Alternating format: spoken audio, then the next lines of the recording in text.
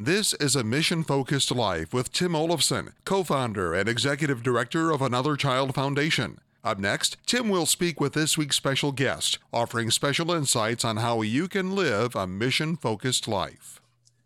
Welcome, everyone. This is A Mission-Focused Life, and I am your host, Tim Olafson. I'm so glad you all have decided to join us today, and I hope this podcast helps you along your faith journey. Today, we have a very special guest. Our guest is Pastor Steve Horn. He is the executive director of the Louisiana Baptist Convention, and he lives in Alexandria, Louisiana. So welcome, Steve. Well, thank you for having me, Tim. It's good to be with you today, to see you again, and to share a few minutes here on your podcast. Yes. So we're really excited about this podcast, but I'm excited about having as you as a guest because you're going to bring a little bit different perspective to missions, more maybe in a leadership role than some of our other guests we've had. So really looking forward to the conversation I'm having with you. But I got to know you back in 2009, I think it was, when John Frank Reeve introduced us. You were the senior pastor at First Baptist Church in Lafayette at the time. And as soon as I met you, I knew that you were a real man of God. I could just sense that about you. And actually, if I recall correctly, I think you ended up being on our original board of directors for Another Child. Is that? That's correct. Yeah. I didn't know that was original, maybe, but but certainly a stint there on the board. Yeah. Well, your input really helped us get started. It really helped us get going with that Another Child Foundation ministry. And, that's been going for 11 years now. So we're pretty excited about the progress we're making there. But first of all, let's just tell us a little bit more about yourself, your family, and things like that. Okay. As you've noted, I am currently the executive director for Louisiana Baptist Convention. That's a network of churches who are Southern Baptists, affiliated with the Southern Baptist Convention is our national network. But in Louisiana, we're about 1,600 churches spread across the state of Louisiana. And so I've been called to this role of executive director, which is a resource provider to those churches and I guess a strategist of sorts of those combined efforts. The way that we're organized, I'm not over those churches, but assist them in doing combined cooperative efforts. But before this role, which started back in May of 2019, I was a pastor, as you noted, as pastor of First Baptist Church Lafayette. Was a pastor of that church for 14 years. But in all total, I've been a pastor before this role for 27 years. So that marks a lot of things in my life. I'm married to Lynette. We've been married for that same number of years. In fact,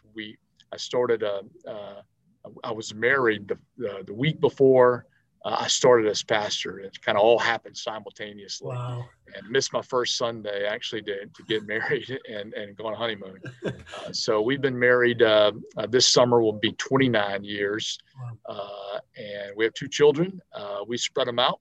We have a 23-year-old son who is in the midst of COVID-19, has graduated college virtually and now virtually working on an MBA while he teaches and coaches in a small high school there back in Lafayette. And then we have a 10-year-old, so 23 years old and 10 years old, another boy, another son. And, so we're getting to as I told a group the other night that I was speaking to, getting to make all the same mistakes all over again, right? You're supposed to get better at this, but maybe making those same mistakes all over again. But honestly, life is good. We're actually enjoying this season of life, having a 23-year-old, watching him kind of grow into adulthood, trying to figure out, what's next for his life, what's he going to do, but also enjoying the the 10-year-old stuff and all that comes along with 10 years old, the whole youth league sports program again, and, just kind of see him grow and grow up. And so that part is good. That part is good. Yeah, very good. Apologize for introducing you as Pastor Steve. I just kind of get in that habit of once I know. Oh, that's good. I'm more suited to being a pastor than anything else, I think. So that's great with me. Yeah, and the title executive director, it doesn't roll off the tongue. That's exactly right. It doesn't roll off the tongue. Yeah. Hey, so I'm excited to hear your perspective on missions and how people can live really a more mission focused life, individuals as well as churches too, because there's churches that I visit, some aren't quite as mission focused. They're more internally focused maybe than what I consider mission focused. And then as far as individuals too. So let's start with this. What excites you about helping people, individuals live a more mission focused life? Well, that's a great question because, you find, because at the heart of your question is finding excitement and joy and purpose and meaning in not only your life, but in other people's lives. And that's the model of Jesus, right? And so, part of what is at the heart of your question is identifying what is discipleship, what is being a disciple of Jesus. And when we think about, first of all, who is Jesus? Certainly, first and foremost, he is our Savior. And without him, there is no salvation. There is no prospect of eternal life. There is no prospect of forgiveness of sin. But in addition to that being primary and first and foremost, then discipleship is following after him, and the Gospels tell us that Jesus came to seek and to save that which was lost. The Gospels tell us that Jesus came to give himself away, his life, a ransom for many. And so to follow him in discipleship is to follow him into seeking and going after the lost. To follow him in discipleship is indeed to offer up ourselves. And so what excites me about leading people to a mission-focused life, probably the heart of that is excitement in leading people to be a disciple of Jesus. And you brought up the aspect, you think of that about this individually, you think about this as a church. I had a friend of mine who is now deceased with the Lord, but he used to say very routinely that if we're not careful, and he would say it from the perspective of a church, he would say something along the lines of, if we're not careful as a church, we will live 52 disconnected Sundays. And that's true. As a pastor, you don't want to live 52 disconnected Sundays. I mean, can something good come of that? Sure. You gather as the people of God, but you want those 52 Sundays that you have to be connected in some way, to build upon each other, to have strategy and purpose and intentionality to it. Now, if you break that down to the individual's life, you don't want to have 365 disconnected days. You don't want to have disconnected years. You want your life to be going somewhere. You want your life to be connected. And I think God gives us that purpose and that particular specific mission for life. We all have a global mission, and that is to, again, back to those items of discipleship, to seek and to save the lost, to be on a mission of seeing other people come to know Jesus Christ. But then we have a specific purpose in life. And so, yeah, there is excitement in helping people to identify that, because at the heart of it, you're helping them to be a disciple of Jesus. Yeah. I think one of the key things in leadership is really helping people identify what their passions are. Because I know there's a lot of people out there who are searching for something. That was my story for a few years. I was sitting in the church wondering, what is this Christian life about? I was living a disconnected life, like you said, but I was looking for something, and it finally took a pastor, my pastor, who kind of said, Tim, I think you need to get involved in mission. So he strongly recommended I go on a mission trip, and that trip really helped me focus and really identified some of the passions that God had put into me to implement into my life. And so as leaders, I think that's one of the things we got to do is help people identify some of their skills and passions that God has placed in them, because He's done that intentionally to use those skills and passions.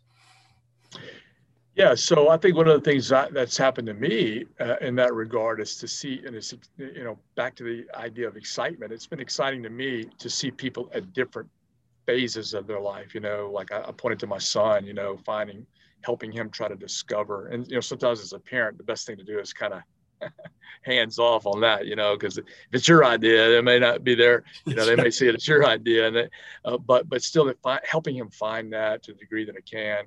But just thinking about his age, helping people at that very pivotal point of life, but also helping people, business people that are maybe at the beginning of their career, maybe right in the middle of it, discover, there's got to be something more than going to the office every day. There's got to be something more than building a business.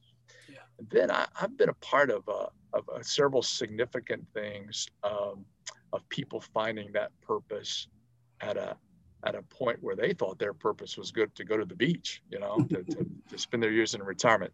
One of the stories that is fundamental in my memory, when I became the pastor of First Baptist Lafayette, sometimes I say that I got there just in time for Hurricane Katrina. It was 2005, as many of the listeners will recall, 2005. Of course, that was a moment for Louisiana, for Katrina to hit New Orleans. And Lafayette, I mean, we were the place. We were not heavily impacted by Katrina, the storm, but we were heavily impacted by the evacuees from New Orleans.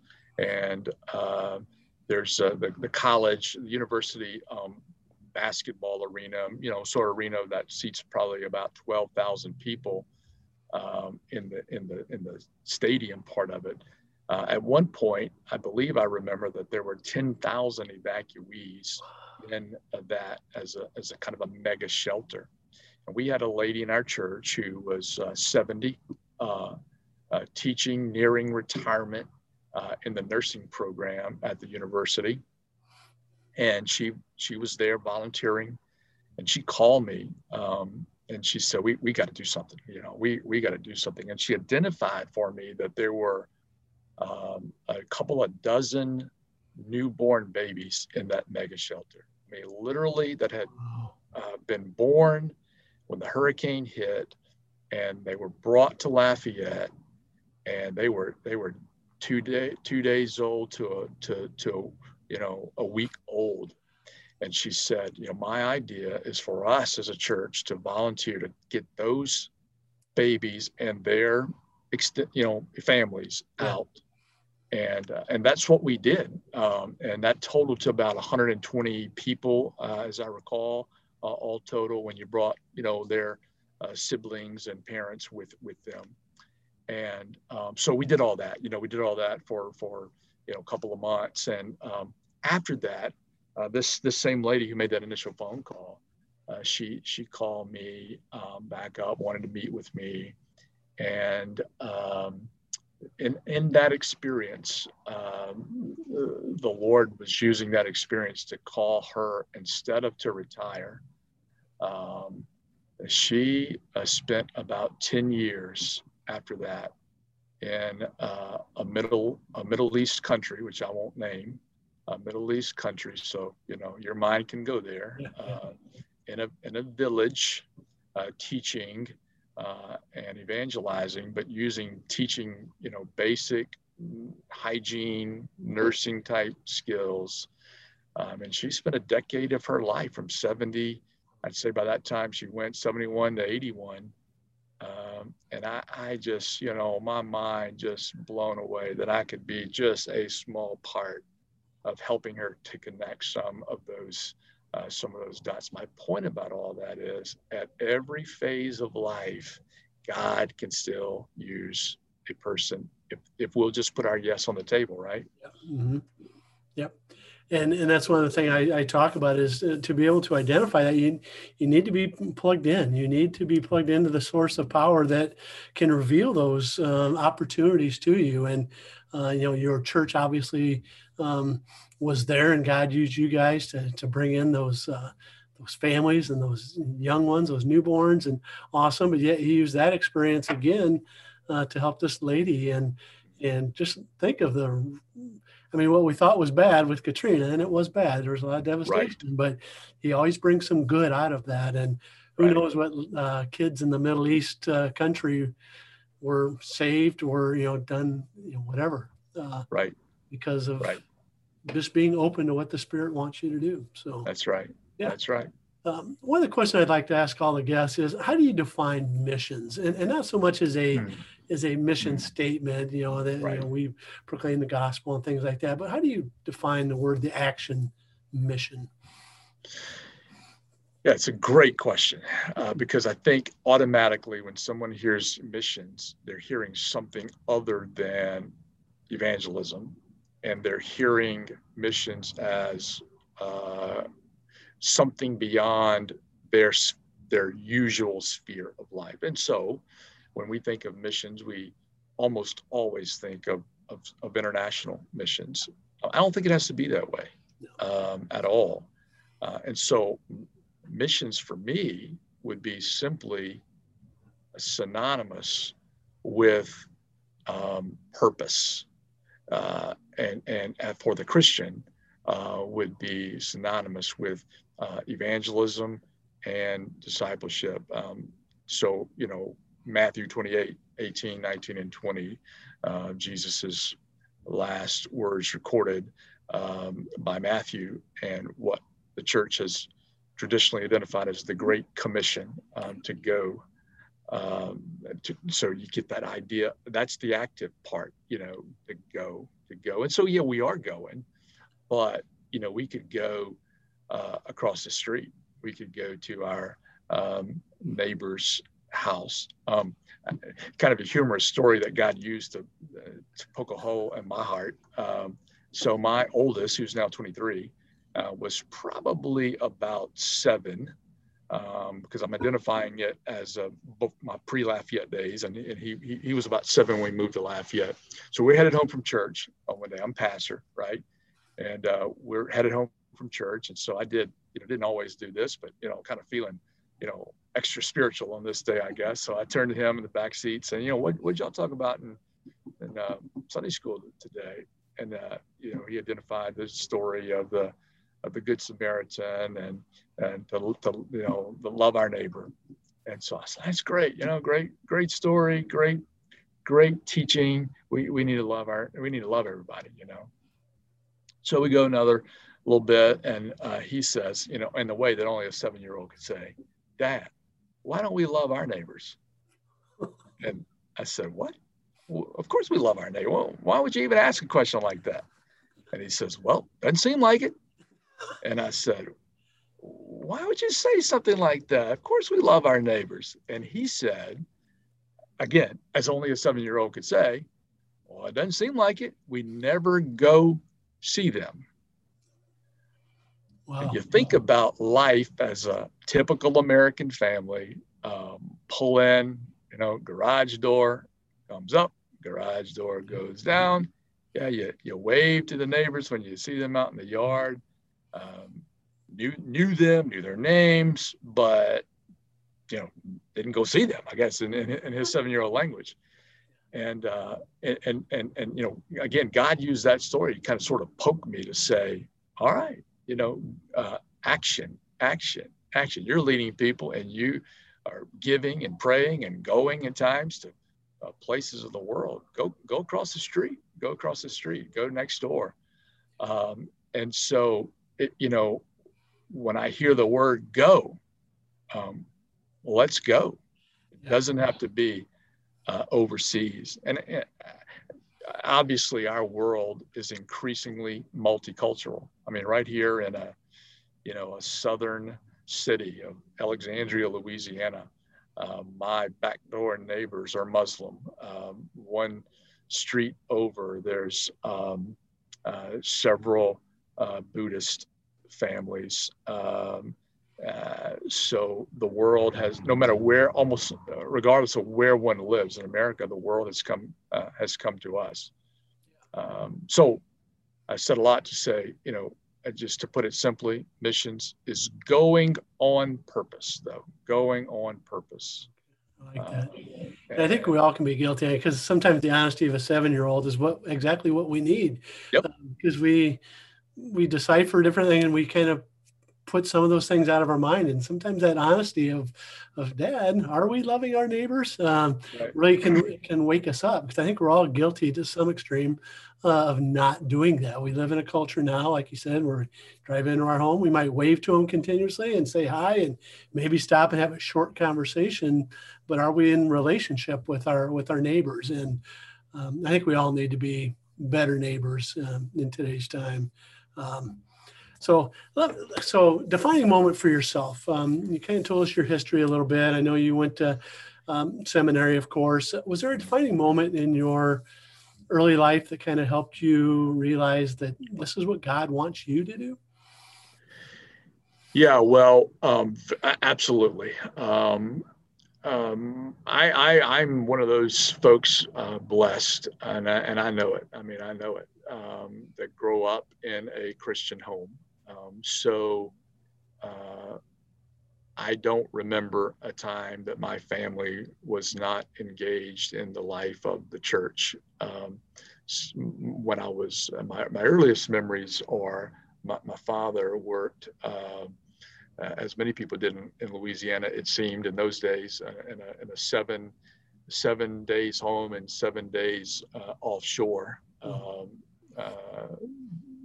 deal. And so my earliest childhood memories are more along the lines with my mother, not because my dad was absent, but because that was his work schedule, 7 and 7. And so I have these very early memories of going with my mom to, like, with a ladies group at church, to the nursing home and just visiting people in the nursing home and some things like that. And so again, I just don't have a moment where we were not engaged in the life of the church. And yet some of that actually was probably going through the motions, to be quite honest about it. It was not intentional on my part, wasn't certainly not intentional on my parents' part. It wasn't something that was fake, but it was just something that was very much routine for us. Yes, routine is the word. Yeah, routine. But things, when I was a sophomore in high school, would begin to be kind of defining moment for me, because we were all of my childhood, part of a very small church. But we got a new pastor when I was a freshman, and he was younger and he was aggressive, and he led our church for the first time in the history of the church to call an associate pastor dedicated, to youth. And that person was even younger than the pastor, and very aggressive towards youth. That was his calling, that was his job. And I was certainly one of the more faithful attendees, because of, again, my family's background. And Jeff, that was his name. I mean, he just, I was low-hanging fruit to him. And so he invested in me quite a bit. And I like that. I begin to see, hey, I like this. I could see myself doing this.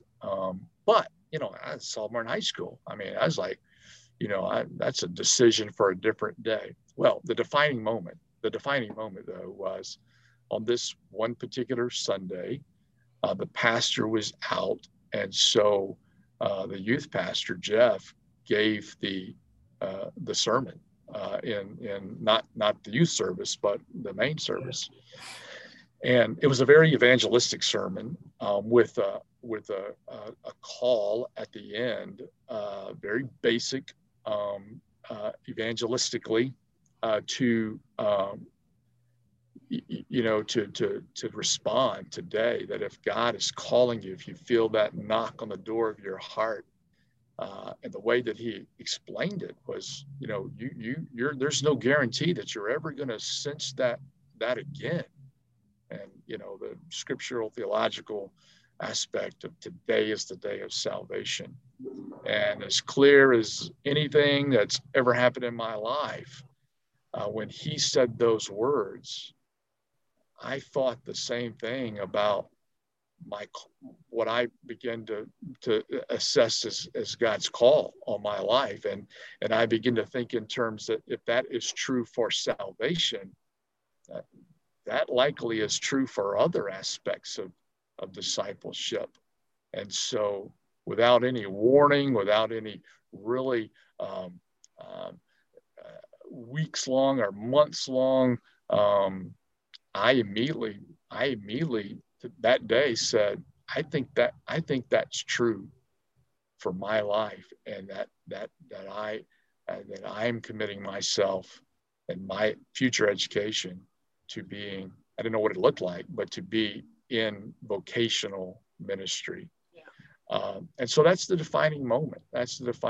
And because I had this aggressive pastor, an aggressive youth pastor, they begin to immediately, upon me giving them that decision, it wasn't probably, I bet probably not 6 months later, that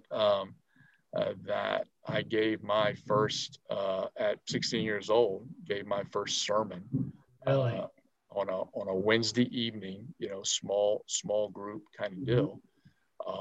But that they helped me, they worked with me. I'm so thankful for that today.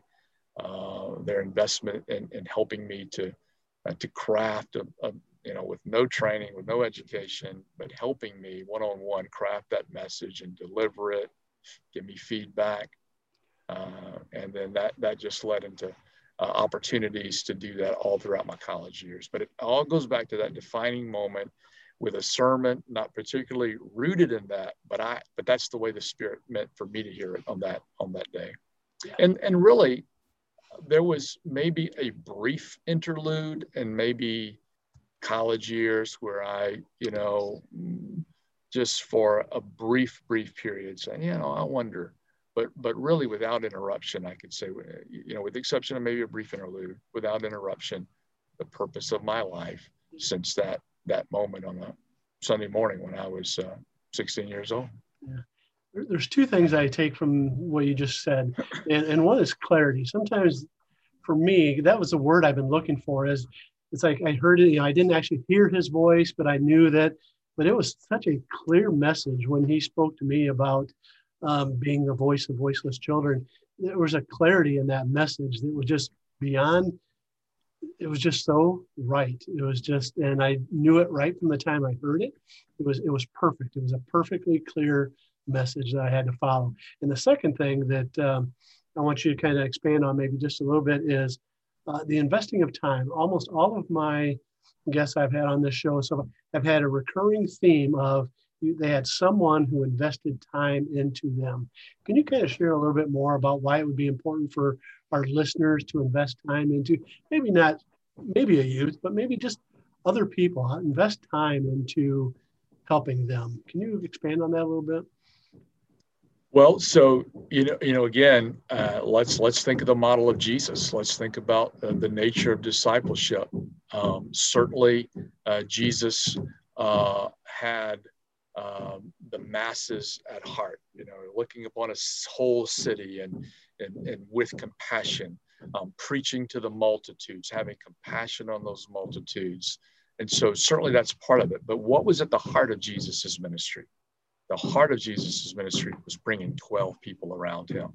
And even if you focus it even further from the 12, we see these glimpses in the Gospels that there were even a closer core within those 12 of Peter, James and John, 3, even more closely related to Jesus. And so I just think there's a pattern there of scripture further in the New Testament. There's the unmistakable relationship that Paul had with Timothy. So I've often thought of it, and this is not unique to me. I've heard other people talk about this, but I've tried to engage in this kind of thing for myself. Is that there always ought to be, no matter who you are, there always ought to be a Paul in your life, someone that's still speaking into your life. Because back to the idea of clarity that you raised, I mean, there's so many voices all the time. It's good to have somebody to bounce something off of and make sure. So to always have a Paul in your life and to always have a Timothy in your life, so you're getting invested in, but you're also investing in someone else. And so I just think it's a biblical model from Jesus, Paul. I can't think of the exact verse right now, but in one of Paul's letters, he says, take this and teach to faithful men, right? So, I think it's always a model that the Apostle Paul used repeatedly in his ministry. And I'm thankful, man. I could just rattle. I mean, I've already mentioned Jeff at that point in high school. I think about a man in my first pastorate who, I mean, there's just no reason that he took an interest in my life other than he was retired, living in an area that he had not pastored in. And so he didn't know a lot of people. And he had moved there to be near children, and he just invested in my life. And I mean, at every place along life's road, I can think about people that, God put them in my life for that. And I want to do the same. I want to do the same for others, because I know how important it's been for me. Yeah. So I think the key takeaway there is to be a mentor for someone and to be mentored by someone, have someone that you can grow with both ways, help them grow, and then have someone out there that can help you grow. That's pretty good insight. Real quickly, we're starting to come to the end of our time, but the Louisiana Baptist Convention, the Louisiana Baptist Convention, the work you do there, how are you helping? I know you work with churches and that. How do you help them? What exactly is the goal of what you're trying to do, is your job? Well, I think to give a summary statement to our role is that we want churches to know that it's a conviction that we have, but also practical solution for them, that we really can do more together than we can by ourselves. We think that there is a strength in combined influence. We think that there's a strength in combined strategy, and let's face it, there's a strength in combined resources. And so we try to engage our churches, some of them which are very loosely affiliated with us, and they just kind of want the brand, to be quite honest. But then there are other churches, and we're thankful for these, that get it, and they believe the things that I just shared. They can rely on the strength that we have in strategy and intentionality. And so, it's an ongoing effort to help people be good thinkers, to be good strategists. I hope that they have found that helpful as we have weathered, this COVID-19 situation. A lot of people have called on us, what are other churches doing? What are other churches doing? Again, it is not our role to tell them what to do. It is not our role to be in our particular kind of network. It is not our role to make them do something, but just be available to them. And I think we've been successful in helping them navigate, understand best practices, and also kind of understand practically and theologically some of the mandates that have come down from the government, and to work through those together. And of course, for Louisiana, as I'm sure many of your listeners will know, I think in 2020, it was a total of 8 times that we were in the so-called cone of uncertainty for a hurricane, with about 5 of those hitting us, a couple of them in a very devastating way, to where with Hurricane Laura, we had hurricane force winds 3 hours north of the coast, which is unheard of. I mean, I've lived in Louisiana all my life, and to have hurricane force, to still have a Category 1 hurricane 3 hours north of the coast is just unheard of. And so an example of what we do is, our combined cooperative disaster relief efforts. So we've been very, very engaged in that in 2020, and on top of COVID, we've been very engaged in combining our efforts towards helping churches and their communities recover from hurricanes. So that's been rewarding. It's the kind of thing that you don't want to happen. It's the kind of thing that, and I'm sitting here in my office days thinking, boy, I hope 2021 is kind to us, and that we don't have a hurricane, and that we can get everybody vaccinated and be done with this.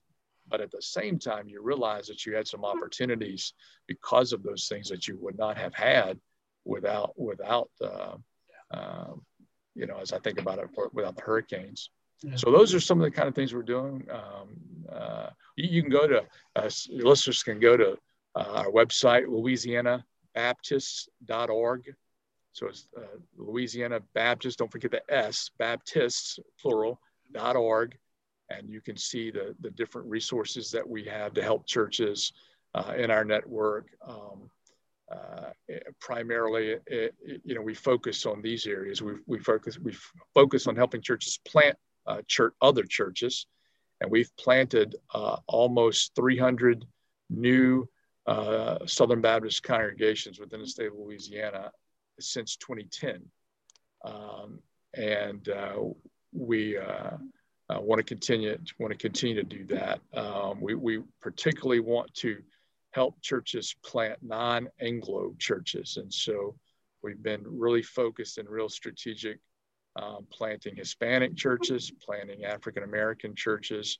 And that's where most of our success in church planting has occurred. We've got a church in New Orleans that is an Egyptian church meeting in New Orleans. And so, again, that's another way that the world is coming to us. Yeah. We're also focused on collegiate ministries. We have a Baptist presence on all of our colleges and universities across the state of Louisiana. That's another big part of what we are cooperatively engaged in. So it takes the burden off of a church in a particular city doing collegiate ministry, especially on the campus.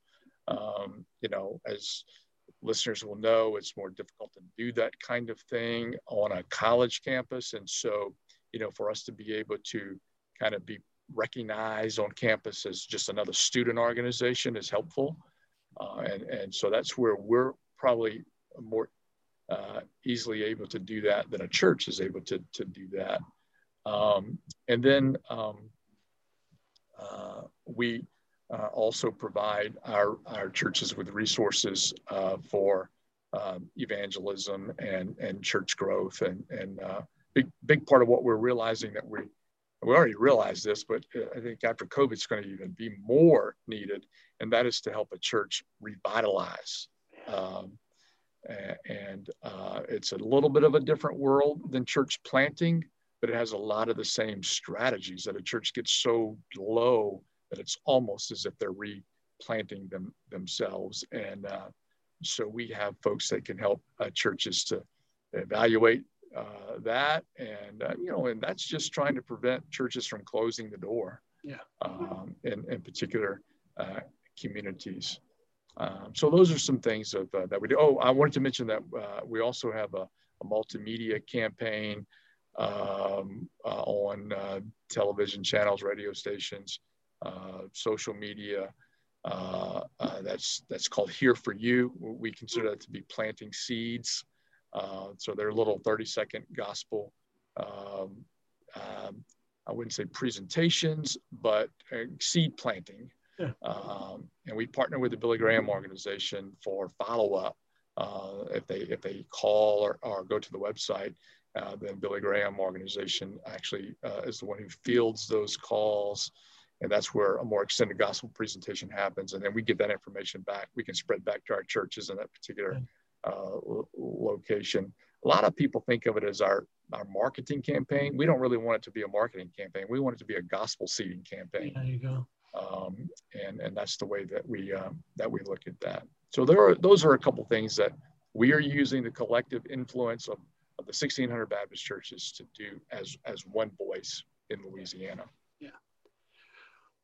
Well, I wanted to say how much I appreciate your leadership, because there's no doubt, and I'm going to say this, I'm going to have a little disclaimer after that.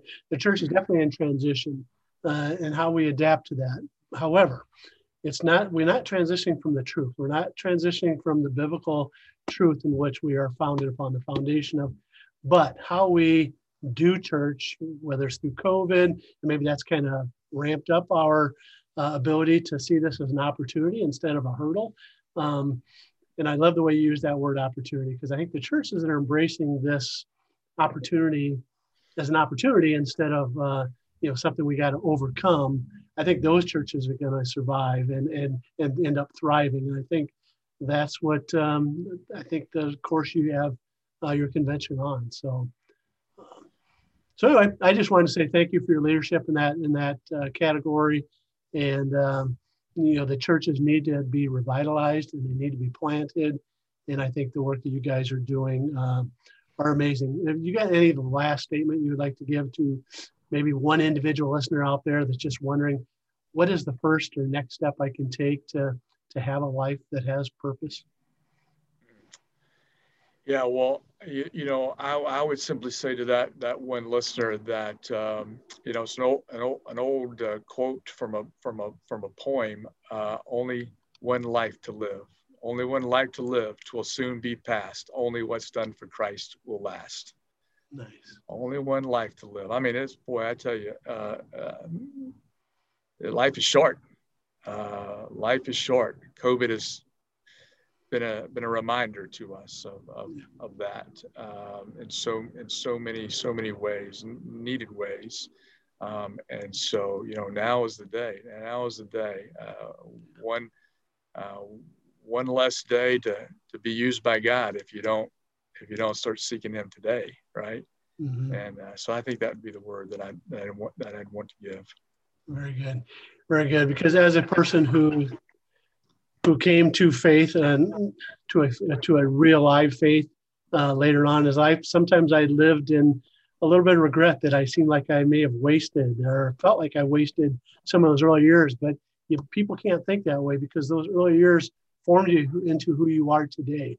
And God's timing is always going to be better than our timing.